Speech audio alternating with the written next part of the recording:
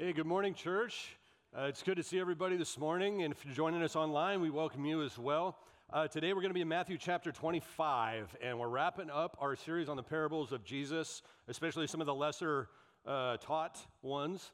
And today we're looking at what's called the parable of the 10 virgins. And it's one that's extremely poignant for the time in which we live, because we live in a time in which people are very caught up in the now. And what Jesus says in so many of his parables is, be ready, be ready, be prepared, be ready, be prepared, be prepared, be ready. And he says it in 100 different ways. He tries to help us understand even that the things of this life, like we looked at in the Good Samaritan, who you are before you encounter the guy in the ditch, going back to that parable, is going to have a lot to do with how you respond when you see the guy in the ditch. So becoming who you want to be if and when you meet that person, being ready for when you encounter those people, is almost as important as how you respond in the moment. You see things like the parable of the talents, where the master is returning and you're going to give an account. Last week, the parable of the shrewd manager, the master is returning, you need to give an account. The parable of the great banquet, God's throwing a banquet, he passes out the invites and everybody accepts. They RSVP, but when the party's ready to happen, nobody wants to show up. They're not ready. They're not ready. They're not ready. It reminds me of a story I read recently where a woman and her husband, on the way back from their Mexico trip, were sitting right at the gate, and the flight had a delay of about an hour. Meanwhile, they fall asleep, and they fall asleep so deeply that as the airline boards the entire flight within feet of where they are, and as they're calling their names on a microphone, passenger so-and-so, it's time to board. You have 15 minutes. The plane's going to depart in 10 minutes. Plane's going to depart in 5 minutes. They stayed asleep all the way through until the plane left. Woke up an hour after it was gone and then blamed the airline for not being clear. I know people from a spiritual standpoint who are like that. Christians who, no matter how many times I say, no matter how many times they read it in their Bibles, no matter how many times they hear it fall from the lips of Jesus, be prepared, be ready. They are like the proverbial right fielder in T-ball who sits out there for a generation with no balls coming their way. And then finally somebody gets one out there, and what are they doing? They're picking the dandelions, right? And it goes by, and then all the parents look at them and go, "What's the matter with you? I can't believe you weren't ready." It's like, why would you be ready? I mean, if all you're doing is sitting there, you're not going to be ready for that. You need to be ready if you're the catcher, because the pitch is coming about every 2 seconds. But man, if you got to wait a while, you end up like me. Several years ago, I was in New York City, and I decided that after seeing a Broadway show, I was going to take a little walk. It was a beautiful night, and so I started walking. And so where I was staying was up like 105th Street. This is down 42nd Street or so. That's, for you mathematicians out there, that's about 60 blocks plus. That's not short, that's long distance, all right? And so I decided I'll take a little walk. So I did. I walked about 2 blocks. And then I said, all right, that's enough. I'm going to get on the subway and get on out of here. So I got on the subway, or went down the subway tunnel, and I waited. I looked at the schedule, supposed to be showing up, nothing came. So I sat there, and I'm like, well, I checked my schedule again, looked at everything, and decided, I think something's wrong here. And all of a sudden in my mind, the pizza cart that was right at the top of the subway thing, right where you enter, came to mind. It was about 11:30 at night, as I recall. It was after Broadway show. I was like, I bet I'd go get a piece of pizza, come back down here. And so sure enough, I go up there, I order one of those huge pieces of pizza that you can only really get in New York City. It's like $2, and it's like half a pizza. And so I'm kind of, getting it, and I was going to go back down, and then I was like, it's kind of nice up here. I'm just going to do this. And the next thing I know, I'm looking over, and I start seeing people come out of the tunnel. And so I was like, there wasn't anybody on the platform when I was down there. So I was like, oh no. And so I go back down there, and of course the train had come and gone. So now I look at the schedule. That was the last train.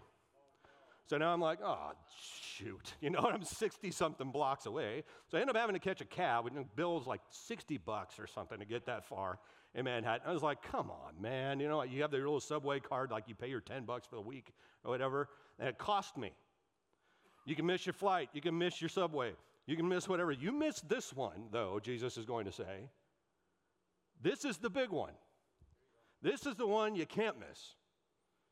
That's when the old Boy Scout motto, be prepared, would be handy. And that is when he returns. Now, a few of us would fail to prepare if we were going to go skydiving. We would not fail to prepare if we were going to hike Mount Everest or plan a wedding. Most people. I've married a couple of couples out of hundreds over the years where they clearly had not thought it through very well. But by and large, you prepare for your wedding day. In most cases, for things we think are important, getting ready is not a problem. Because we understand if I don't, something really could go seriously wrong. And yet, no matter what we do, so you compare those people, right? People that get it, they kind of go, that's important. I want to be there. If there's something that you buy concert tickets to somebody you've always wanted to see, you don't decide you're going to leave your house 5 minutes before the concert starts, if it's important to you. On the other hand, if you're in line at Starbucks and there's a 20-minute long line, inevitably, it might be you, or it might be the person in front of you that waits in line the entire time and then gets to the front and goes, let me see. You're like, what have you been doing for the last 20 minutes? Like, it's like you might as well ask them, do you guys have coffee here? Or something like that. It's like, what were you doing? And as I read this parable, I kind of find myself going, okay, it's some combination of the T-ball right fielder, the skydiver, the wedding, and the Starbucks girl. Okay? So it all depends on how you approach the subject itself, how important it is to you, and how prepared you are going in, and how long you can stay prepared for. So many of Jesus' parables have to do with readiness. We mentioned them before, but nothing tops the parable we've got this morning. You can find it in Matthew 25, 1-13. Here's how it reads.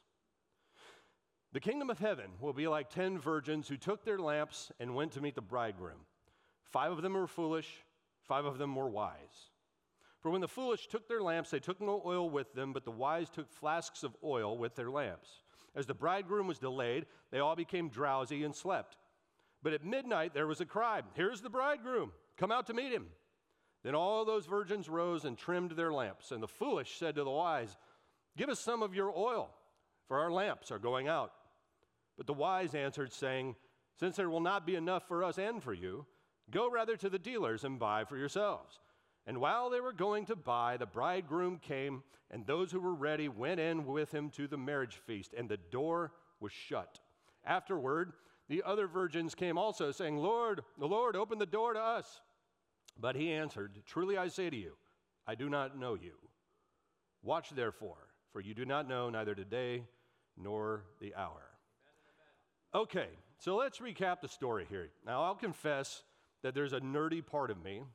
There's some things in here that I kind of want to play around with for a while, like a cat and a ball of yarn or something, but I don't have time to do that. So I'll just ask the questions and then you play with them later on your own. So for instance, I look at this and I go, all right, we got a story about a wedding banquet and there's a bridegroom and you have bridesmaids, but you don't have a bride. Where's she? No bride. Well, Jesus tells this parable about wise and foolish. So I think most people the consensus is that he went with the 10 virgins so that they could be divided in two. It's hard to divide a bride into two. And so he's got them out there 5 and 5. Lots of quirky stuff. 10 virgins. Some people will say bridesmaids in translations, but bridesmaids at that time would have had to have been virgins anyway. So I don't know how big of a deal that is. Of these 10, you got 5 wise, 5 foolish. The word used there for foolish is moros in Greek. That's where we get our English word moron from. So you go, well, all right, we got 5 wise and 5 morons, essentially. And you may remember back in the Sermon on the Mount where Jesus talks about the 2 houses, one built on rock, one built on sand, which, by the way, is kind of a parallel parable to this one. You don't know when the storm's coming, so when it comes, you want to be ready and have your house built the right way so that it doesn't collapse in the storm. This is kind of similar to that. But when he tells that particular parable, the wise is the one who hears Jesus' teaching and does it. It's the equivalent of oil in the lamp. The fool is the one who simply hears Jesus' teaching and doesn't do it. So this parable has a similar message with an apocalyptic twist to it. In the story, Jesus says all 10 virgins are dressed properly. All have been bridesmaids, or been chosen as bridesmaids. They're all sitting at the gate, waiting for the bridegroom. All had torches, and all had at least some oil in them. However, rather than carrying a little bit of extra oil, in case the bridegroom was delayed, the fool simply went with what was already in the lamp and hoped for the best, assumed there wouldn't be a delay. They are more foolish than those of us who drive around with a quarter tank in our cars. Although that may be an economic matter at this point, but before we did it anyway when it wasn't a matter of economics. Because the stakes are high in this story. In a single task, you had one job. Be there when the bridegroom comes with your lamp burning. It's not about staying awake. Some people say that. I mean, notice both the wise and the foolish both go to sleep. The issue isn't sleep, it's like you can never rest. That's not it. It isn't the tortoise and the hare or something like that. This is not one of those deals like Ocean's 11 or something where the mall cop falls asleep on the job and somebody sneaks in behind. No, everybody goes to sleep here, but when the bridegroom comes, everybody wakes up, and it's about who you were when the bridegroom showed up, not about whether you slept or not. It's about readiness. It's about the difference between being there when Jesus comes and not being there when Jesus comes. And so why weren't the foolish ones there? They weren't there. It's not like he walks up, sees all 10 lined up and says, hey, okay, they're gone. So he walks in, there's only 5 there. Why weren't they there? They ran out of oil. And they go at first to the wise and say, hey, can I borrow some of your oil? And they say, no. Because then our lamps might be out by the time the groom gets here. Now, some might look at that as a little bit stingy, but this is an important point in this story. You are responsible for your own lamp. Okay? The bridegroom arrives at midnight, a terribly inconvenient time. Everybody wakes up, and some have no extra oil to sustain their lamps. Their flame has gone out, and they scramble to borrow from others who were prepared. And they realize, hey, you basically go to Walmart, get some more, man. We don't want to run out too. So why be so stingy? At the bridegroom's return, oil is not something you can borrow. Okay? We can't borrow some readiness from somebody else. Hey, you know what? Lord, my mom grew up Catholic. That good enough? Hey, you know what, God? Do you remember how on fire I was when I was in high school? I mean, I know we haven't talked in 50 years, but and I've been living in rebellion since high school. But hey, do you remember what I said around that fire at teen camp? I mean, if that didn't get you, Lord, I don't know what will. We kind of have these ways of trying to borrow other people's oil as a way of not having to take responsibility for our own walk of faith, taking responsibility for ourselves. And so we often think, somebody else will do it. Somebody else will do it. Hey, I'm really, really glad that there are people out there who read their Bibles so that if I need somebody to teach me, then they're there to teach me. But I'm not going to pick up a Bible on my own and read it because that's hard. I'm happy to let them, I'll borrow their oil. Now, there's a difference between somebody who's already trying to fill their lamp and us encouraging each other and doing things like that, instead of saying, no, I'm going to go to sleep, and when the time comes for accountability, I'm going to steal your oil because I didn't want to be ready. The shocking part of this story is the no that the wise give to the foolish. Now, we can try and explain away why that's okay, but Jesus calls them wise. He doesn't call them stingy. He doesn't call them rude. He doesn't call them ungracious. He calls them wise. So let's say they go ahead and take half my oil. Why not? And everybody's burns out. They got 10 people now with no oil in the lamp. Well, who pays the bill now? All 10, for one thing. And who doesn't get honored? The groom. You see? So they're going, no. Look, I probably might help you or something like that, but at the end of the day, it's about the bridegroom. It's not about us. It's not about the fashionability of our lamps. It's about him. And so we will make sure that there is somebody here with their lamps trimmed and burning so that we can do this. It isn't something we can borrow. We've each been given a lamp, sisters and brothers. When you became a Christian, you got handed a lamp with a full tank of oil in it. And it is a lamp for which you will be judged if we read this parable at its face. Now, neither is our readiness determined by how we look. It's not looks. They all look like their lamps are full. Right? It's like a car. You go out on the Grand Avenue after church, you look at all the cars. You can't tell who's got how much gas in their car.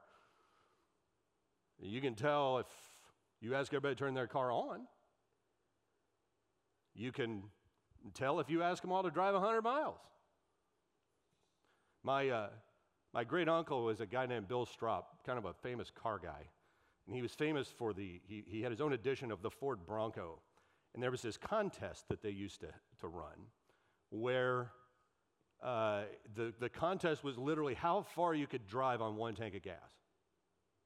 He made it once from LA to Denver on one tank of gas in like a large like SUV kind of Bronco thing. I don't even know how you pull that off, but he did it. Pretty stinking awesome, really. But you know what? He didn't make it to New York.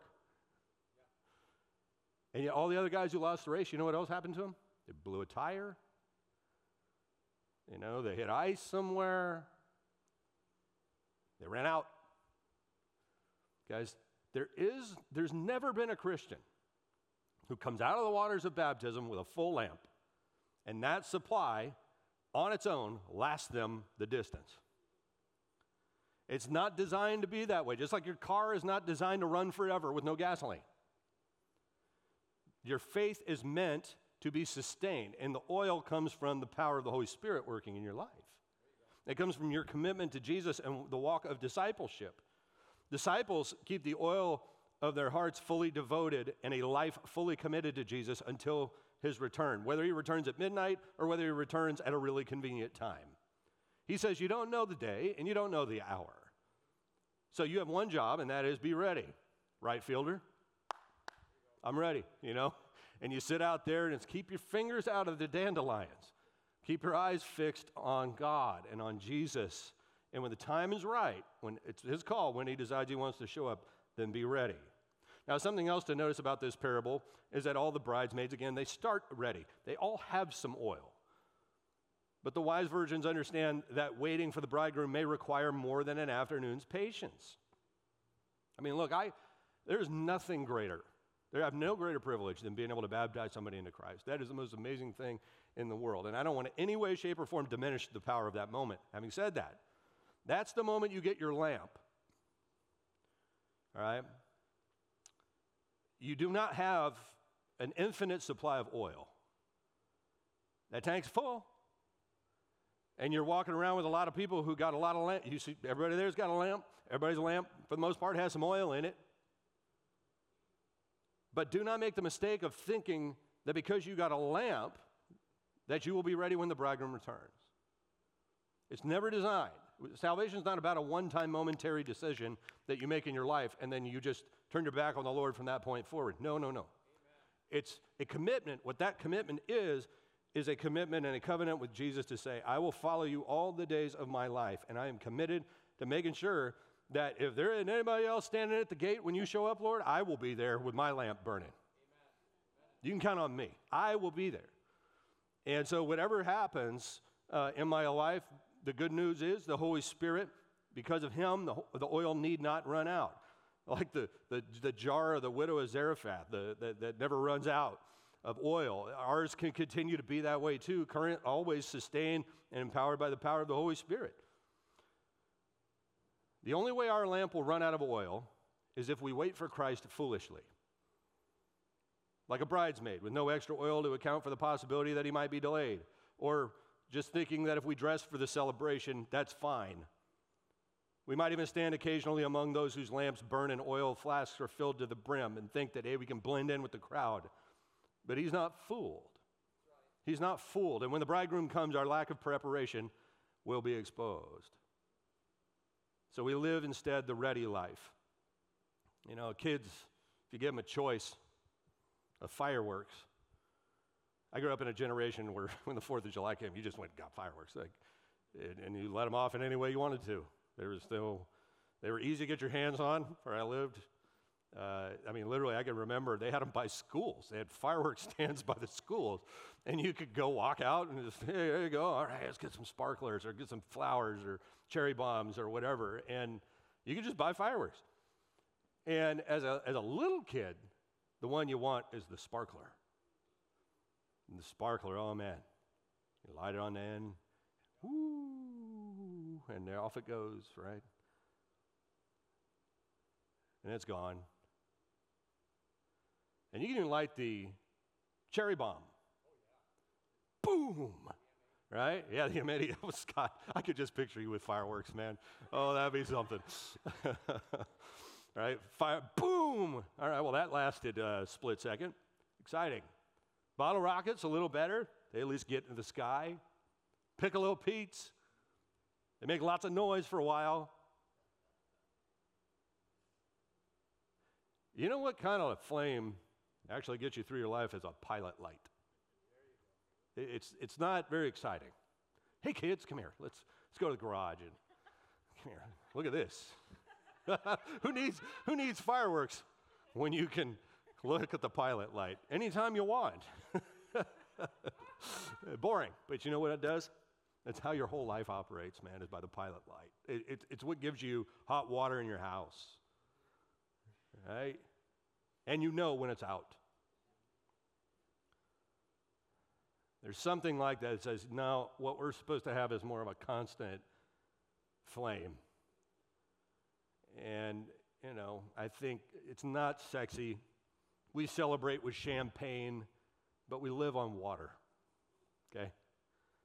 And I think people think a lot of times that the champagne is what they're supposed to experience as a Christian. And in reality, what you understand is, no, I got living water that I live by, and that allows me to never thirst. So then if I ever have an opportunity where I can celebrate or whatever, then I'll do that, but I'm never going to do that thinking that I can live on that. I can't. There's something about this here that really does stand out to us. It's not a moment of preparation or something like that. I mean, it's one thing to be generous once, to walk with the Lord for a day. It's different to do that for a lifetime. It's one thing to forgive somebody once, and it's another to do it 70 times 7.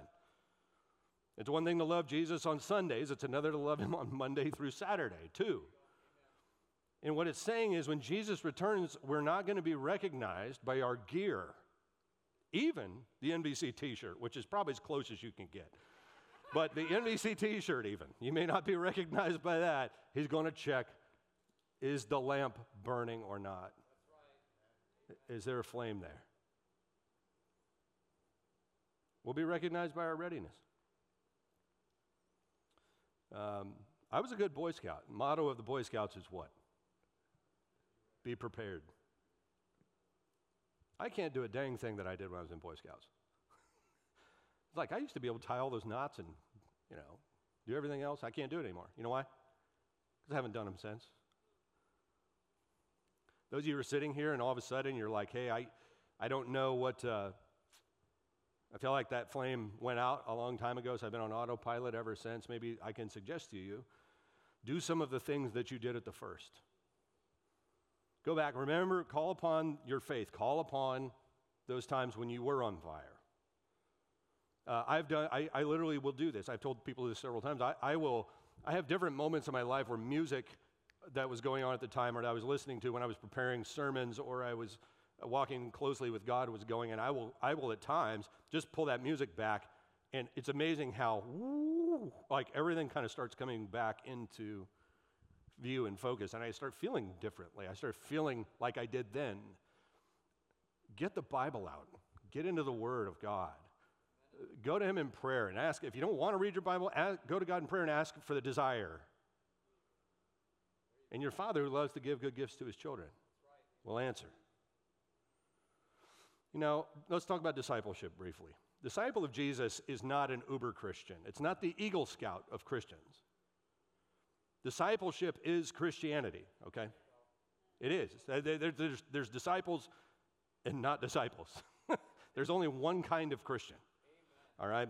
It's all there is. The story of Jesus reminds us that it is not looks or lamps or long dresses that separate the wise from the foolish.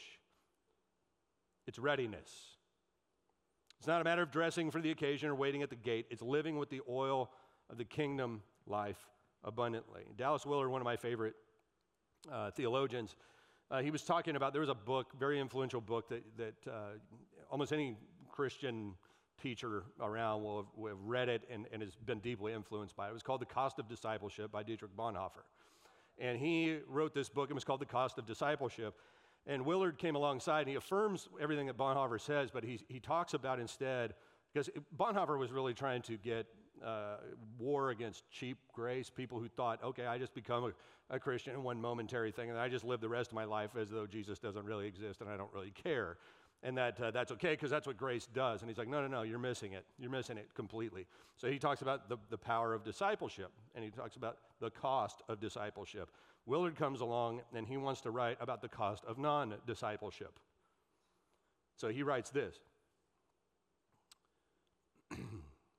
It was right and good of Bonhoeffer to point out that one cannot be a disciple of Christ without forfeiting things normally sought in human life, that one who pays little in the world's coinage to bear his name has reason to wonder where he or she stands with God. But the cost of non-discipleship is far greater. Even when this life alone is considered, then the price paid to walk with Jesus, constantly learning from him. Non-discipleship costs abiding peace, a life penetrated throughout by love, faith that sees everything in the light of God's overriding governance for good. Hopefulness that stands firm in the most discouraging of circumstances, power to do what is right and withstand the forces of evil. In short, non-discipleship costs you exactly that abundance of life Jesus said he came to bring in John 10:10. The cross-shaped yoke of Christ is, after all, an instrument of liberation and power to those who live in it with him and learn the meekness and lowliness of heart that brings rest to the soul. He's saying it sounds exhausting on the surface to be standing there waiting. But he says, no, the cost of living with no oil in your lamp is a lot higher. And it's not just for what happens at the end. It's what happens in the meantime. You're sitting in the dark while you're waiting for him. You don't have any light to last you until he gets there. Those of you who have been in Jesus says that when he's talking about money, he talks about the eye being the lamp of the body, and if your eye is bad, how great is the darkness? You know, when you're walking in darkness, that darkness is darker than any darkness that's out there. And so you're being cost not just the verdict of Jesus at the end of time, but it's the abundance of the life that Jesus offers you in the here and the now. It's both. We cannot use oil without a lamp, sisters and brothers, but a lamp without oil is a vase. It is a useless accessory. And in the same way, a bridesmaid who isn't there for the wedding celebration is no bridesmaid at all. I do a lot of weddings. I have watched bridesmaids misbehave in ways you can't fathom. I have seen, and my favorite are the ones where the bridesmaids get left behind because they were off doing something, because they were bored with the groom and the bride taking their pictures. And they were tired of waiting, so they decided that they wanted to go have some fun, and then the motorcade takes off without them, and they're left at the church building or whatever. So then they get to the thing, and they want to do their entry, and they realize that, hey, where's Lucy? You know, Lucy and Tom or whatever, they don't know. So now they have to wait for the bridesmaid to get there.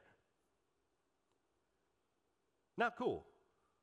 Not cool. Because as a bridesmaid, you have one job. Drinking is not the job. The job is to support the bride. If you're a groomsman, getting drunk is not your job. Embarrassing the groom is not your job. It's standing by the guy's side because he's honoring you as his friend.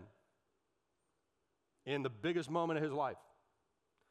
So stand by. Be ready. When you do it, you know that it's going to be a long day. But the fact that it's going to be a long day, the way that you approach that day is going to speak a lot, right? If I go in thinking, man, I got to spend my whole Saturday at this wedding. I mean, as a groomsman. Or you can go, my buddy's getting married today. This is going to be an amazing day. And I get to do it all day long. You see the difference? And so in one case, he's gonna throw himself into it. He's probably gonna come out being a great groomsman. Whereas the other one's like, man, dude, I was hoping to finish the second part of Ozark, season 2, or the final season today, but I guess that'll have to wait till Monday now. And so he goes in and, hey man, look, why don't you all take the pictures a little faster, and hey, kind of the naggy, wimpy little groomsman or whatever. It's a betrayal of the sacred moment there for that kind of attitude to take place. Just like it's a betrayal of the sacredness of the cross for a Christian to ignore the bridegroom their entire life and then want entrance to the banquet at the end. Willard asks in the same book, why would a person who doesn't care much for Jesus' fellowship in the present want to be in fellowship with him for eternity? I think that's a pretty good question. If you want to be with Christ for eternity, guess what? Good news is you can start now. You can start now. Another point here. Our lack of readiness will not delay the banquet. The great banquet starts when he arrives, not when we're ready. I am a husband of a wife, and I have 3 daughters. 2 of them drive. That means I pump a lot of gasoline is what that means. Myself, I personally pump the gas. I pump more gasoline than Exxon, dude. I get out, and I pump the gas. And the thing that I cannot, still can't quite, and I know part of it is that they don't like pumping gas. So that's part of it, but I go, when you drop the car in the driveway and there's no gasoline in the car, okay, what if we have to go somewhere urgently and we can't because we don't have any gas in the car? That'll be fine. You know how many times I've been told, it'll be fine. And then you know how many times we have met catastrophe because of that? The day, I'm not making this up, the day we opened this building, somebody had taken, I had a classic car that I was driving at the time, and somebody had decided to drive it without saying anything and left it on empty, and I ran out of gas coming to church that morning. And I had to be picked up on the edge of the road by one of you to get me here, all right? That, folks, is what happens when you're not ready because you don't know. You don't know, all right? Now, again, I want to go back to Bonhoeffer's point. This is not a burdensome request. It's an abundant request. Some of you need a lamp. Some of you need oil. If you need a lamp, okay, then that means you need to come to Jesus. You need to say, Jesus, I'm with you for life. And when you do that, you need to understand that that's a commitment to having that thing have some oil in it when he returns. Now, some of you need oil. And the good news for you is you were sitting in an oil dispensary. That's part of what the church does, is we dispense oil to one another. We're not necessarily borrowing it. Hey, give me your oil and I'll take that. It's like, no, it's like we found the fountain of oil. It's the Holy Spirit. And we experience it in community. And we can help each other figure out, hey, you know what? Oh, man, dude, I'm down low or whatever. And you don't get it from your brothers and sisters. You get it from the Holy Spirit, sometimes through your brothers and sisters. But it's coming from him. And the closer you get to Jesus, the closer you get to the Spirit, the more your lamp just starts filling and filling and filling and filling and filling and filling. And the good news is, too, sometimes it can be filled quickly. It's just like, when you go get gas and stuff, and then you plug it in, and you go to a cheap gas station, and the pumps take 8 years to fill your tank. Okay, sometimes it happens a little bit like that. Other times, it's like a fire hose. And all of a sudden, the next thing you know, man, it's full, it's burning. And so where do I start? Okay, I would start with doing what you're doing right now. Show up. That sounds weird, but it's hard to get gas if you're not at a gas station. Okay, if you're just out driving around and you run out of gas, you don't blame the gas stations. Okay, they're everywhere. Okay, and their job is to provide gas. Just like that, the church is here to help be a blessing and help you encounter Jesus in new and fresh and constant ways. Sometimes it's jumping in and serving and helping work the oil dispensary so that other people can do it. That's a blessing. But if you want to get in shape, you don't just like sign up for the gym and hope for the best. That's like the equivalent of getting your lamp. You need to go. You got to put on your shoes, get dressed for whatever you're going to do, and at least get there, because your chances of getting there, of doing something if you go to the gym, are much higher than if you do not go at all. Just go sit in the parking lot if you want. Eventually, you're going to have the courage to get out of the car and go inside. And then once you go inside, do that for a week. I mean, just walk in, wave to the staff, and walk out. Eventually, you're going to stick, and you're going to go, okay. And that's some of you. You show up late, you leave early. You're coming in just like that to Planet Fitness going, hey, everybody, good to see you. There's my cup man's and I'm out. That's fine. Eventually, you're going to start doing something. And when you do, all of a sudden, you're going to find yourself getting in better and better and better shape. It's a process. And I'm out of time, so I'm going to have to wrap it up, but I'll say this.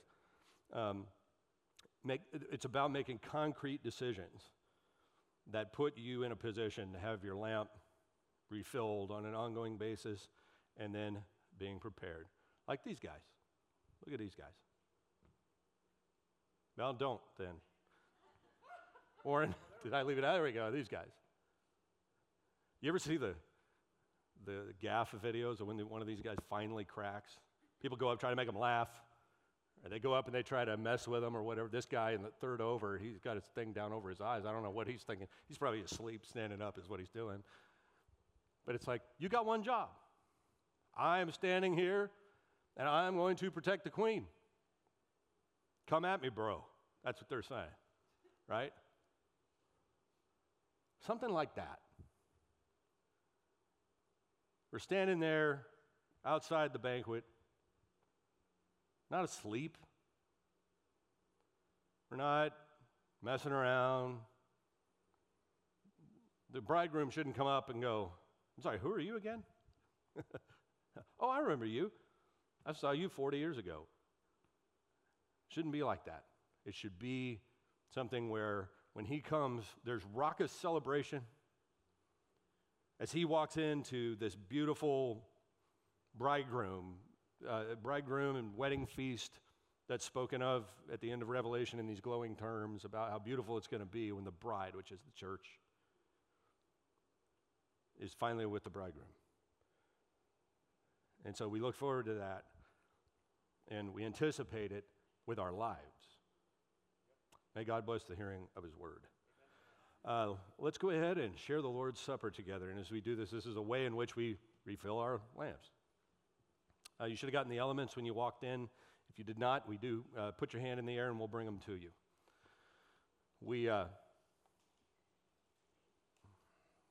When we do this, we remember Jesus, who gave us these words, but also what he did for us on the cross, the body and blood of Jesus.